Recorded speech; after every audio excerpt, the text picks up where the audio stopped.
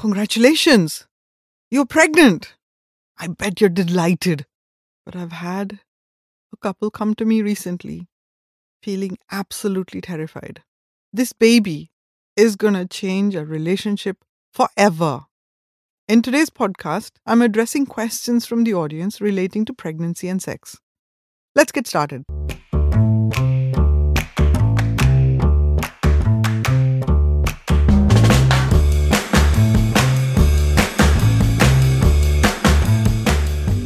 Hi, I'm Dr. Neelima Deshpande, and this is V for Vagina, the podcast that dispels myths and misunderstandings about the vagina and empowers women to embrace their sexual energy, vitality, and well-being.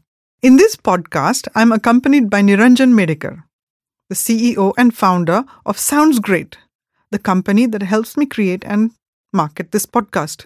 Niranjan is an amazing creator, writer, columnist, and an author, and his podcast, Sex Var Bol Bindas, which is showed on Storytel, is one of the most listened podcasts in Marathi. He's here today to help me sort through the hundreds of questions I've started to get on social media, and as well as in response to the podcasts I've done here before. A lot of these questions are very personal, very intimate, and I needed help to sort them out. Thank you, Niranjan, for helping me to answer these questions. Thank you, Neelima ma'am. I'm back with some more questions. And here is the first question. We want to enjoy a relationship before having a baby because we think having a baby is going to ruin our relationship. Right? Is that true? A baby can have many different effects on your relationship. I would say one thing that's really common amongst all the patients and clients and couples who come to me is that I think over 80% of them have no idea the effect a baby can have on their relationship. Our society is so programmed to understand that having a baby is all it takes to make a great relationship. And, if your relationship's not going great, just have a baby and it's going to fix everything. I would say that having a baby, having another human being come into your life is one of the most magical things that you can create as a couple.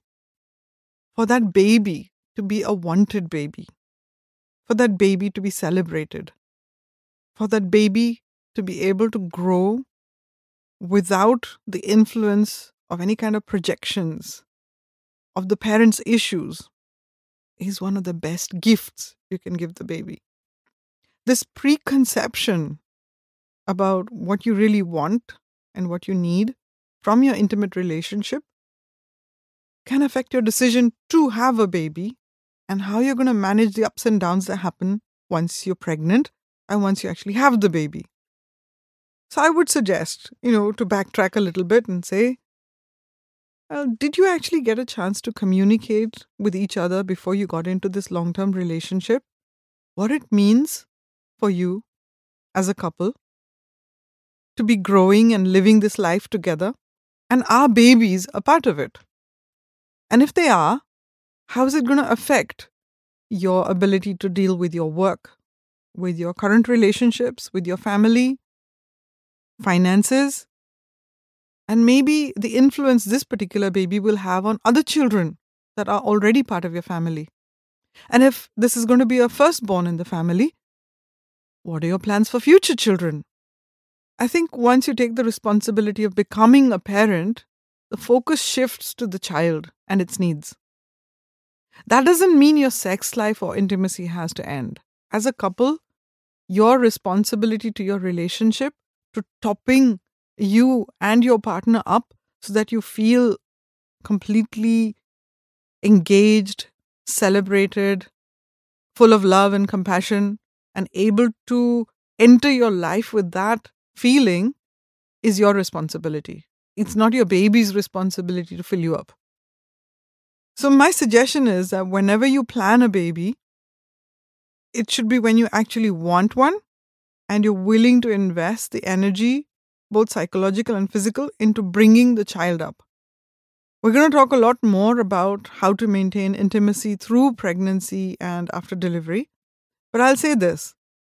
When you're planning a baby, it's important to not work for the baby. When you convert sex into work, either because you're doing ovulation testing or you're doing timing in your menstrual cycle and saying, this is the best time to have sex, to conceive a baby. And then when it doesn't happen or your period comes every time you go into a dejection mood, that's going to harm your relationship.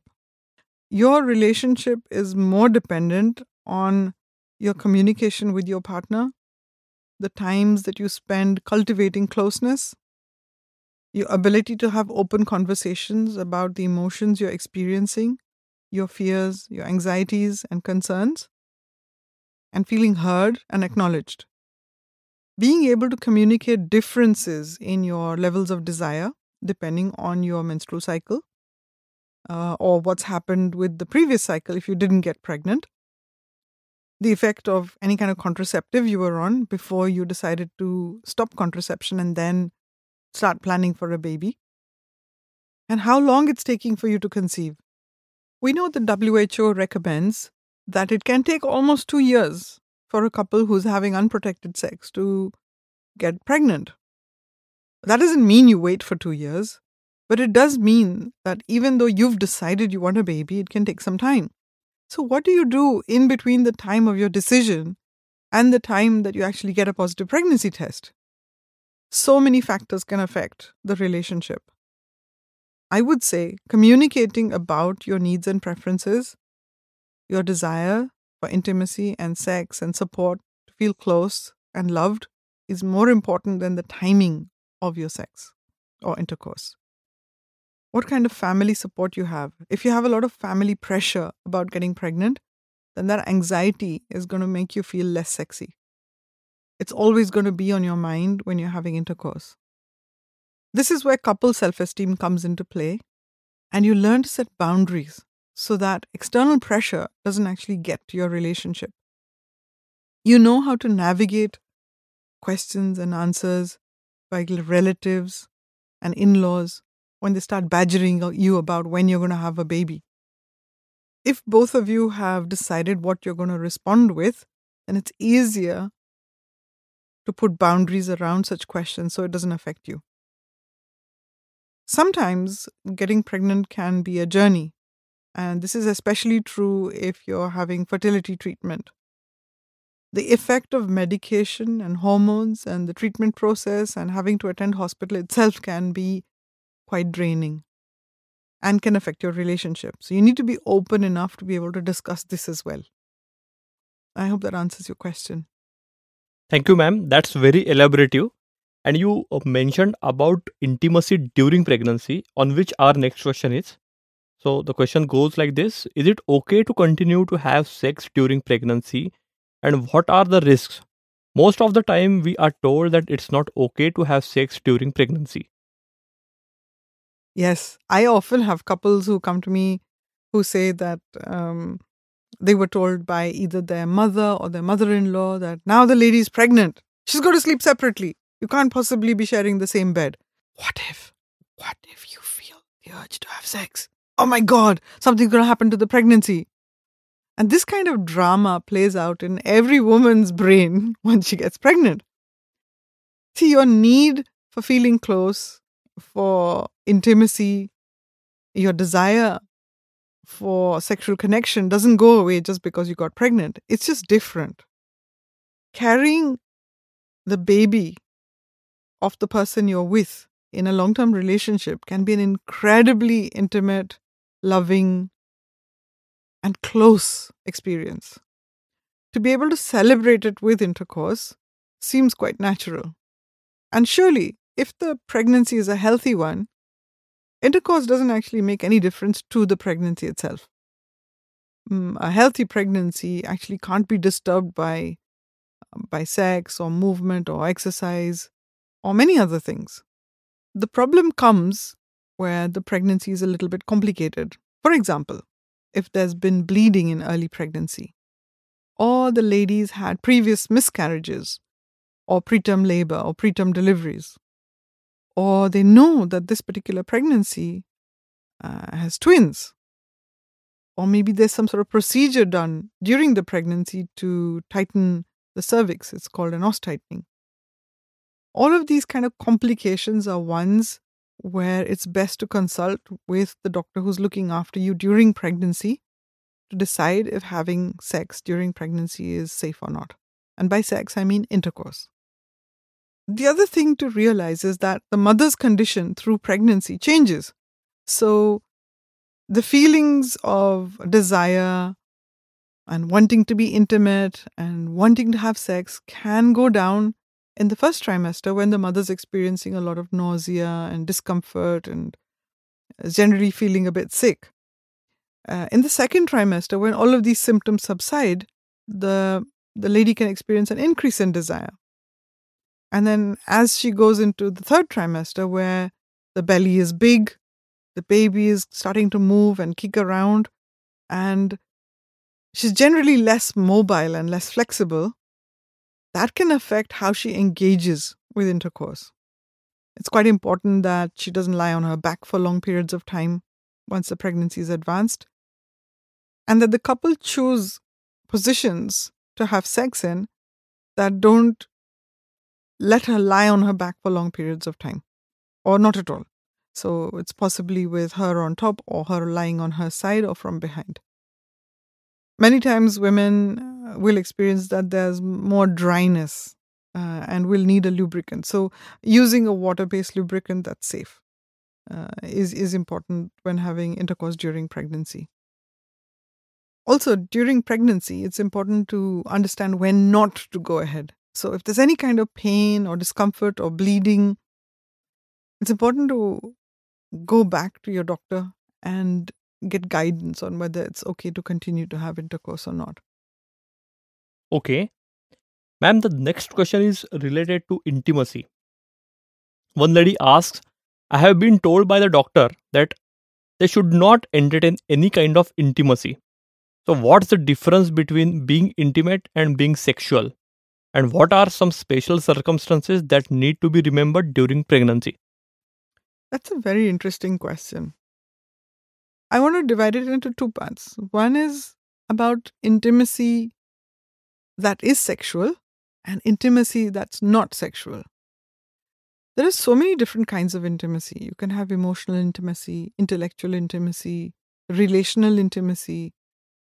So, in my definition, intimacy is what you do that allows you to feel close to each other. So, the very fact that you can sit and discuss how your baby's going to be, how your relationship's going to be affected with this pregnancy, feeling open, feeling safe, and in a non-judgmental environment can nurture intimacy. The ability to disagree with your partner and still know that you're loved and appreciated is also a form of intimacy. Creating time and space for each other to discuss the important issues relating to the pregnancy, to the baby, planning your life ahead, planning your finances is also a form of intimacy. But I'm guessing that this is not the intimacy that this particular reader or listener was indicating. Most commonly, couples think intimacy is about being in the bedroom together. And then that leads on to sexual intimacy and intercourse. In the bedroom, being close, engaging in touching, caressing, appreciation is a form of intimacy. Intimacy that nurtures a feeling of safety and security, deep relaxation, is important. It can actually help the pregnancy. The more relaxed the mother is, the more joyful she is, the more positive emotions she experiences, the happier her pregnancy is going to be. Couples often complicate this issue by projecting their expectations of intercourse to this aspect of intimacy. And this is not just during pregnancy, it happens with regular relationships as well. In fact, I recently had a couple where the wife was so upset that every time she went to hug her husband, he automatically thought she wanted sex. And every time he came around to touch her, he always ended up either brushing her breasts or touching her buttocks or trying to touch her genitals, even when she's fully dressed. And this has become a really major reason for their fights. This can happen during pregnancy as well. Men can feel threatened by the fact that the woman is pregnant and she's no longer going to desire them the same way. the way they look at the man has changed. If the relationship is based on strong communication and bonding, then this need not be a problem. The man understands how the woman's brain is changing because of the hormonal effects of pregnancy. That her need for care, concern, appreciation, and touch is just as important when she's pregnant as it was before she got pregnant. Particularly for a lot of women, their bodies change so much through pregnancy that this can affect their self-confidence and their feelings of being attractive enough to their partner. The reassurance their partner can give them through pregnancy is to how much enjoyment the couple can derive from intimacy during pregnancy. So for some examples, it's actually scheduling time even during pregnancy to get close to each other, maybe to just lie next to each other, to caress, to touch the skin, and give equal importance to all parts of the skin because the skin is the largest organ. So scheduling time to be intimate and maybe to use certain neutral oils like coconut oil or almond oil, not particularly using any kind of fragrances in it, can be really helpful for the woman to feel relaxed, and it allows the man to be engaged with her body as it changes, and the feelings of being threatened are much lower. So my advice would be that it's not that they want to stop being intimate, but they want to be able to have intercourse with guidance, especially if she's got any complications during her pregnancy. What is the concern about the doctor or her family members for the wife or the lady when she's pregnant is that, she'll do something and something will happen and she'll start bleeding or she might lose the baby or some kind of threat that they perceive. The truth is that the risk of this happening is very, very low. In a healthy pregnancy, being intimate, touching each other, caressing each other, and even intercourse is not particularly damaging to the baby. Unless, like we've talked about in the previous question, is that there's some complications during pregnancy, whether there's bleeding or leaking or a threatened labor, that there's a solid reason for not having intercourse. And even in those conditions, being intimate, lying together, talking about your fears and concerns is a form of intimacy that is to be encouraged and not discouraged. Okay. Ma'am, next question is about condoms. So, what about using condoms during pregnancy? Is it necessary? That's an interesting question because we often associate condoms with preventing pregnancy. So you would say, why am I having sex with condoms during pregnancy? And there can be many reasons for it. One reason, which is quite a common one, is that there's a prevalence of yeast infections through pregnancy, particularly if the lady's diet is very sugar rich or carbohydrate rich. Many women experience an increase in yeast infections during pregnancy.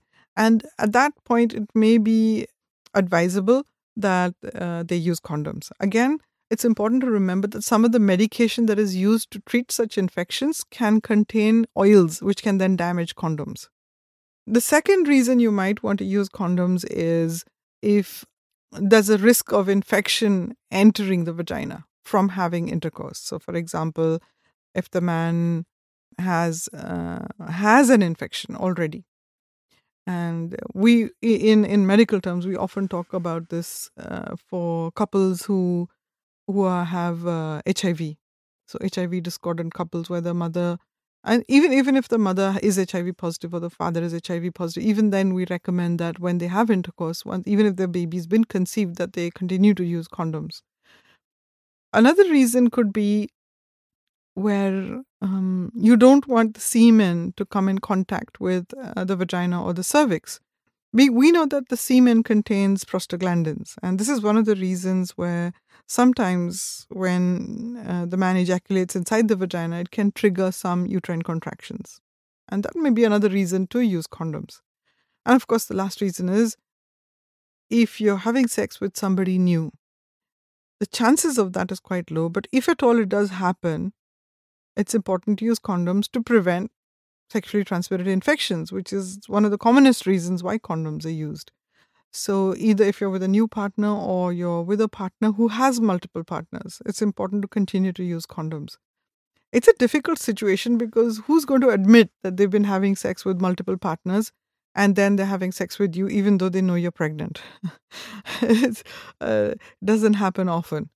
But again, if you are with somebody new and you don't know their sexual history, it is safer to continue to use condoms. Okay, thanks, ma'am. And here is the last question related to having sex in the last trimester. The question goes like this: my due date is just on the way, and my doctor said if you want to have a normal labor, go and have sex. Was this true? Is this right? And what are the considerations?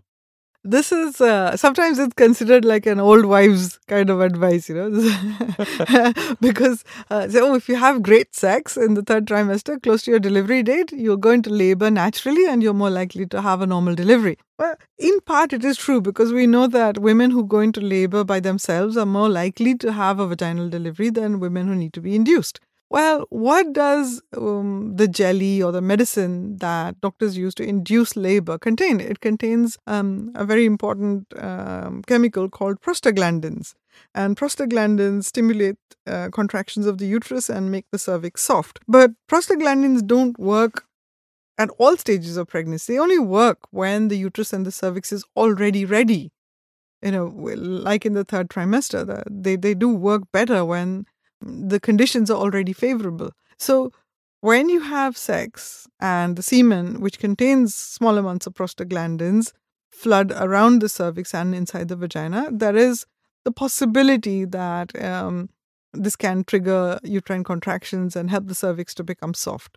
But I know from research that there is no evidence that actually having intercourse close to your delivery date will help you to go into labor, have a normal delivery.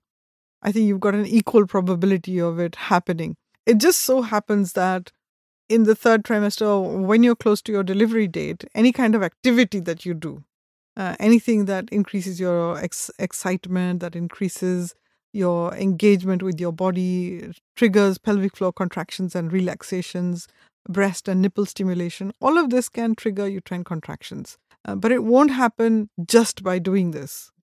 Your body would already be on the verge of going into labor, and then it just so happens that you happen to have intercourse, and then it led you to go into labor. The other thing that can happen is it helps you to relax.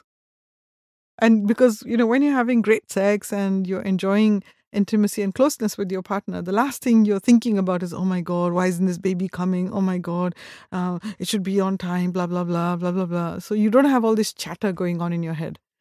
And sometimes being relaxed and in the moment, that is enough for your body to start preparing to go into labor naturally. Remember to like, subscribe, and share this podcast with whoever you think needs to hear it. If you'd like to talk to me one-on-one for a personal consultation, get in touch with me via my website, www.drdnelima, Neelima, Deshpande, DESHPANDE.com. And you'll find a button there where you can click and book a slot with me. And I'll be sure to respond to any of your queries. Thank you. Disclaimer. This podcast is for general information purposes only. It does not constitute the practice of medicine, nursing, or other professional healthcare services, including the giving of medical advice. No doctor-patient relationship is formed. The use of this information and the materials linked to this podcast is at the user's or listener's own risk. The content on this podcast is not intended to be a substitute for professional medical advice, diagnosis, or treatment.